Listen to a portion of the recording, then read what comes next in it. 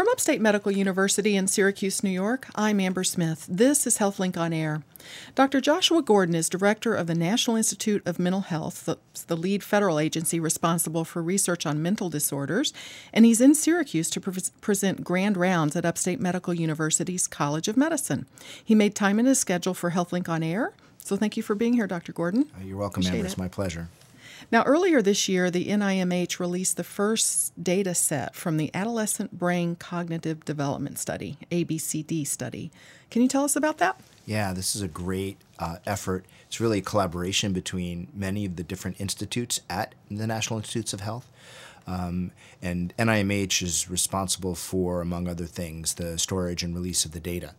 So this is an attempt to understand how the brain develops through the crucial period of adolescence and how that brain development affects the risk for illnesses like substance abuse, anxiety disorders, depression, etc.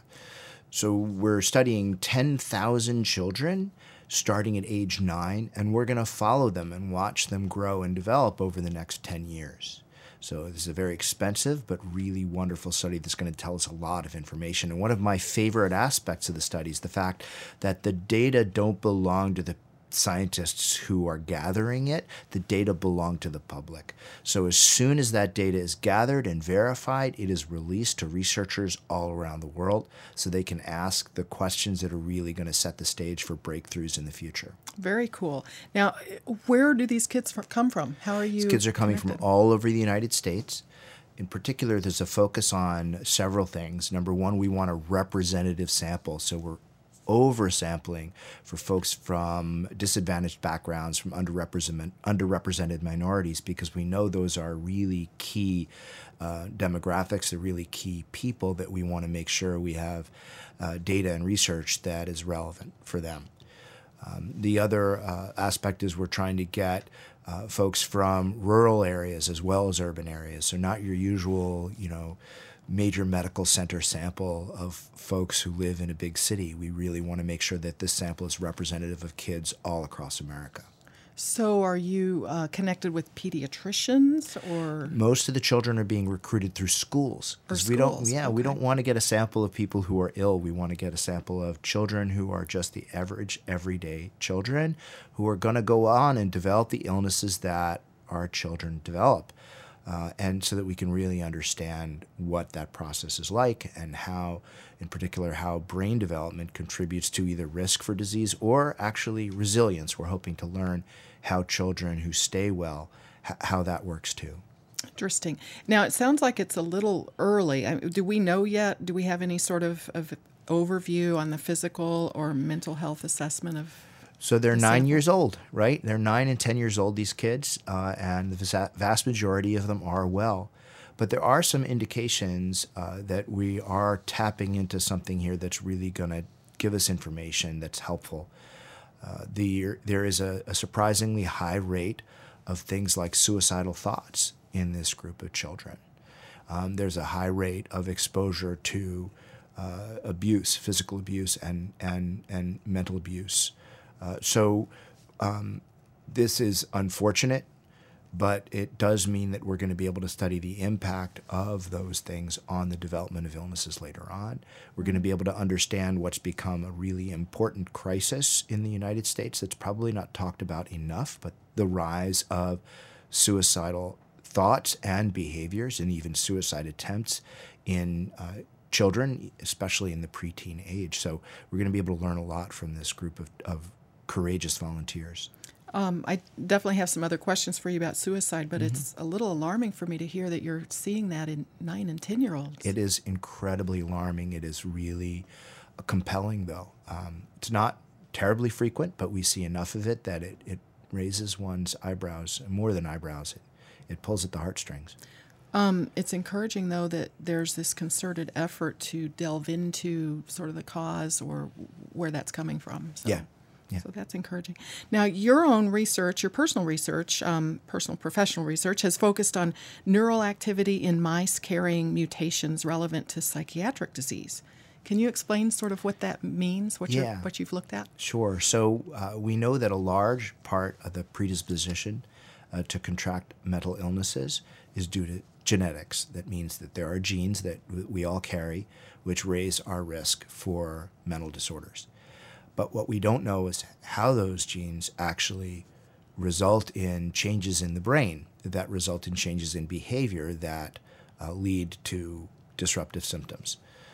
That's what my scientific life's work has been trying to discover. In particular, we focused most of our efforts on one particular gene. It's one group of genes on one of your 22 chromosomes, and if you're missing this group of genes, you have a very high likelihood of developing schizophrenia. Mm-hmm.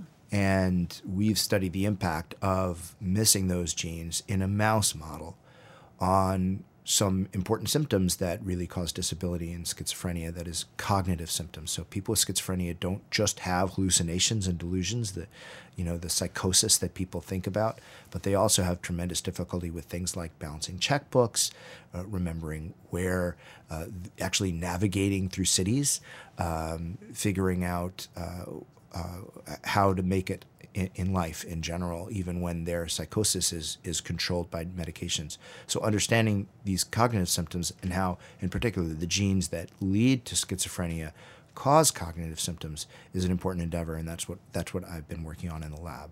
So Hollywood shows us the psychosis part of schizophrenia, but you have patients that you've taken care of or still taken care of that have left a strong impression on you about how schizophrenia should be treated, right? And how it is treated. Yeah, I had a patient who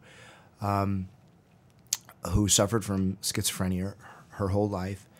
The medications that I prescribed for her controlled the psychosis. They controlled the hallucinations. They controlled the delusions that dramatically disrupted her life. But the cognitive symptoms, which I could not treat, I didn't have any tool that could really help her with her cognitive symptoms, made it so that she had to take a cab the 5 Manhattan City blocks, it's a very short distance, from her home to my office because she couldn't figure out how to walk those 5 blocks, right? Wow. That was the extent of her cognitive symptoms. Yeah. So there is definitely a place for more development in how to take care of schizophrenia. That's right. Our goal for patients with schizophrenia is not just controlling the symptoms, but really restoring full function to their lives. And we won't stop from a research perspective or from a clinical care perspective until we can do that. Okay. Well, I want to ask you, too, about ideas that you have about how anxiety and depression are treated or should be treated. I read that neuroscience researchers have identified anxiety cells in the brains of mice that they think also exist in the brains of people.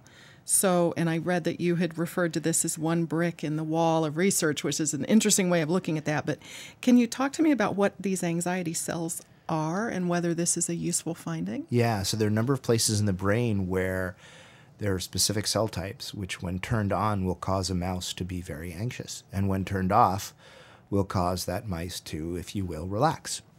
And there's some evidence linking at least those brain regions to anxiety symptoms in human beings. So what we don't know yet is whether those specific cells exist in human beings and whether turning on or off those cells in human beings would have the same effects as they do in mice. But that's the hope, and now that we know which cells to look for, we're developing the tools through the NIH-wide Brain Initiative to figure out specifically what kinds of cells there are in the human brain and what their functions are. The Brain Initiative is a big initiative actually funded through an act of Congress, the Cures Act, that seeks to develop tools that we can use the same wonderful technologies that we have to dissect the brain in mice, but bring those technologies into human beings. And so with those tools, we're now developing the capacity to, so far at least, identify cell types in the brains of human beings, and we hope soon to be able to monitor and modulate those cell types. I think it probably wouldn't surprise people. We all know some people who are just more anxious and some people who are just laid back. So if you could figure out and tell us why that is, that would be exciting. Yeah.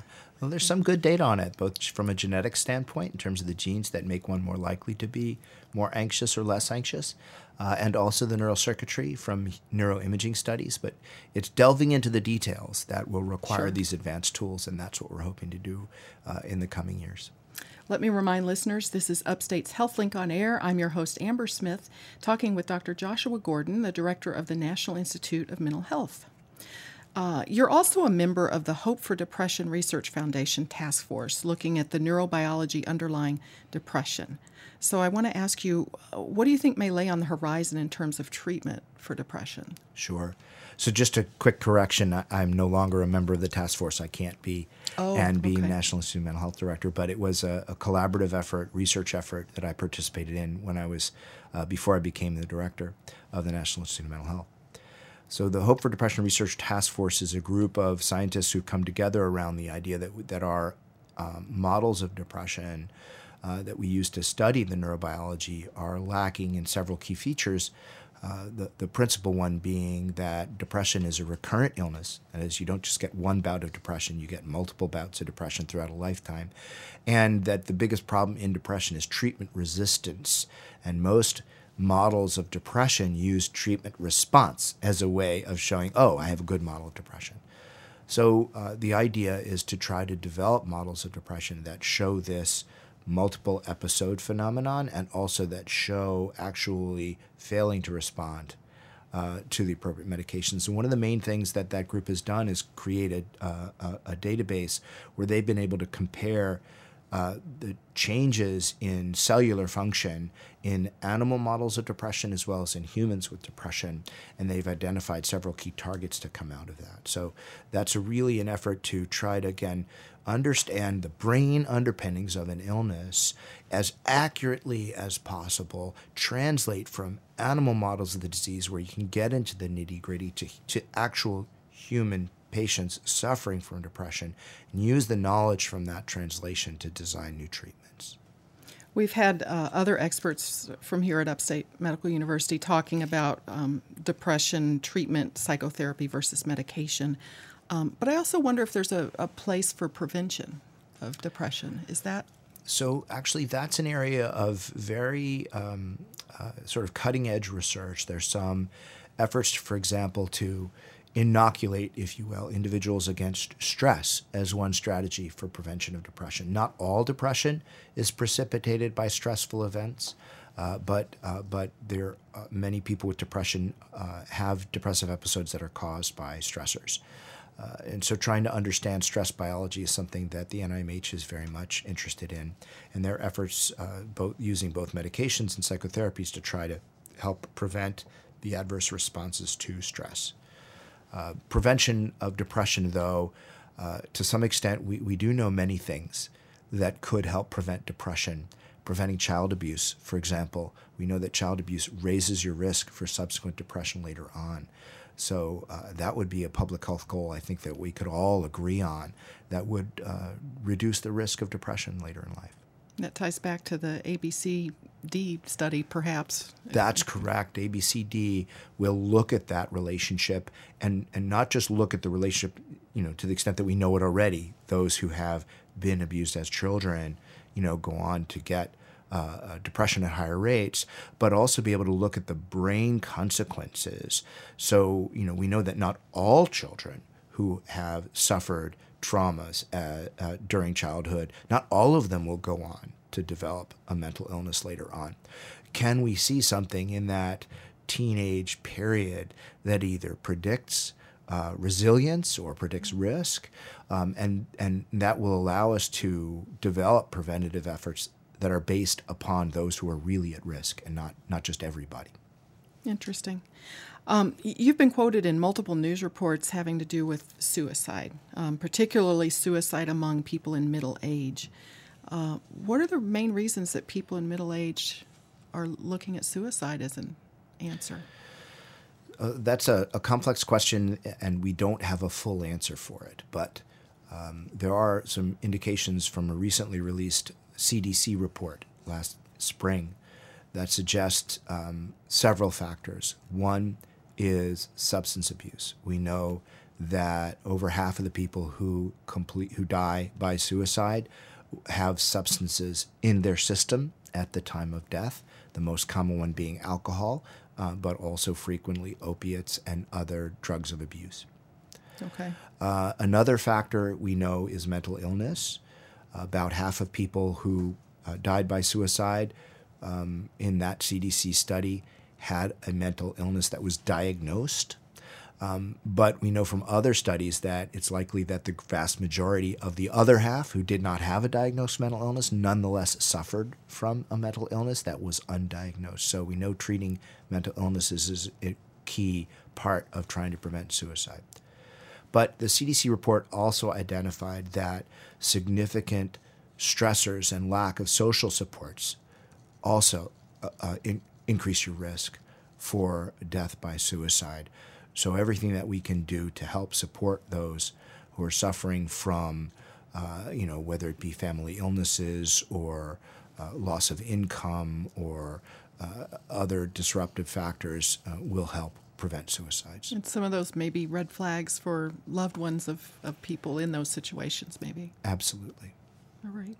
Well, I understand that you and your family visited a town in northeastern Poland this summer, learning about your family roots. So, and you shared this on the NIMH website. So I wanted to see if you can tell us about that trip. Yeah, sure. So I have those who don't know, I have on the NIMH website a regular series called Director's Messages, where I write about mental health issues, and I often try to draw upon personal experiences to flesh out my thoughts about it. So I was fortunate enough to be able to visit this town in northeastern Poland called Ostrów Mazowiecka. I think I'm butchering the pronunciation. But this is a place where my grandmother lived when she was a child during World War I. And it was a period where the town was being occupied by German soldiers. And because of the war, of course, there was a lack of basic supplies of food, of wood to burn to heat houses, and a lack of jobs. And it was a challenging time, obviously. My grandmother grew up in that challenging time. And it made me think about what we were doing at NIMH in terms of trying to look at the effects of stress, particularly the effects of stress during childhood, stress and deprivation on subsequent mental health risks. So I wrote about our efforts there and contextualized it by my visit to that town. So what is severe chronic stress? Because living in a time like that of such adverse conditions, what does that do to a person's health and mental health, or potentially? Well, I think, again, different people will respond differently to the periods of stress. But in general, the more severe a stress and the more chronic a stress, the more likelihood that even the most resilient of people will eventually have adverse impacts. Stress raises the risk, of course, for things like post-traumatic stress disorder. That's, a constellation of symptoms that include high levels of anxiety, high levels of avoiding things, and often depressive symptoms as well. It also raises your risk for depressive disorders and anxiety disorders, two different classes of disorders that have slightly different constellations of symptoms but share underlying biology. Stress also raises your risk for things like bipolar disorder and schizophrenia as well, or at least may precipitate episodes of worsening if you have a predisposition to those disorders. So stress universally really increases your risk for psychiatric disorders. It also increases your risk for physical health disorders as well. So it has, and again, different people respond differently. But again, the more severe and the more chronic the stress, the more likely adverse outcomes. Now, I always hear that, children are so resilient. So children living in adverse conditions, would they necessarily fare better, or? Yeah, it's an interesting phrase, children are so resilient. Many children do bounce back quickly from acute adverse effects, at least on the surface. But one thing is that even if a child might bounce back in the moment, the risk is there for their lifetime. For a lifetime? Yeah. Huh. So children may be resilient in childhood, but the effects can be lasting nonetheless. Is that because does stress have an effect on our genes? Like, does it carry on through the generations if you go through something? Yeah, so there's a lot of data now to suggest that stress has effects that are called epigenetic, so not actually genetic. They don't change the genes. Our genes are pretty much written there and inherited. But there are marks, there are tags that are put on our genes that that instruct the cells of the body, if you will, how to interpret those genes, right? Like Okay. any reader of a book, you interpret what you read. Here, the machinery of the cell interprets the genes, and how it interprets those genes is influenced by these tags. And we know from a lot of studies, both in humans and in animals, that adverse experiences change the tags, right? So they change how the cells will subsequently interpret those genes. And sometimes that might lead to resilience effects. If the right genes are tweaked a little bit so that the cell interprets them slightly differently, but because of the presence of these tags, then someone might actually recover more quickly from stress in the future. But a lot of these tags that are laid down by stressful experiences, especially those laid down early in childhood, turn out to be adverse. So later on, the cells of the adolescent or adult human being will read out those genes differently because of the stressful experience. Wow. And that whole process is called epigenetics.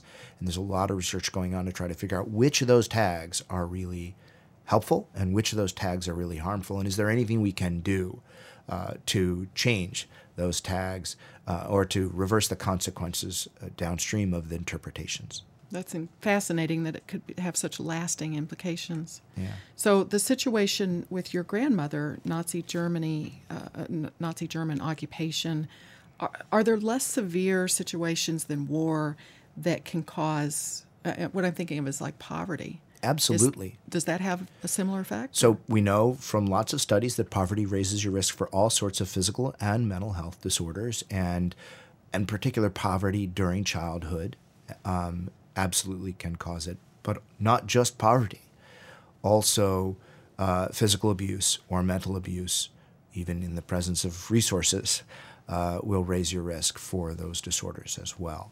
So stressful experiences short of war, yes. There can be. There absolutely can be long-term adverse effects, and we think these too are mediated by, at least in part, by these tags, these epigenetic tags. So that sounds like chronic stuff, though. War, poverty. Are there acute episodes that can have such a lasting effect as well? So most of the data that we've accumulated over the years has suggested that the more severe and the more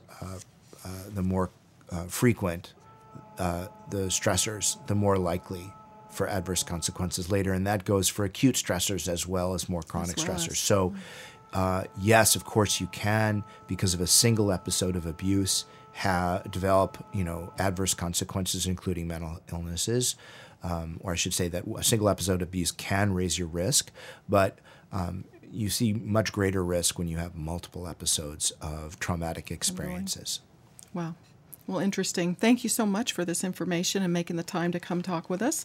My guest has been the director of the National Institute of Mental Health, Dr. Joshua Gordon.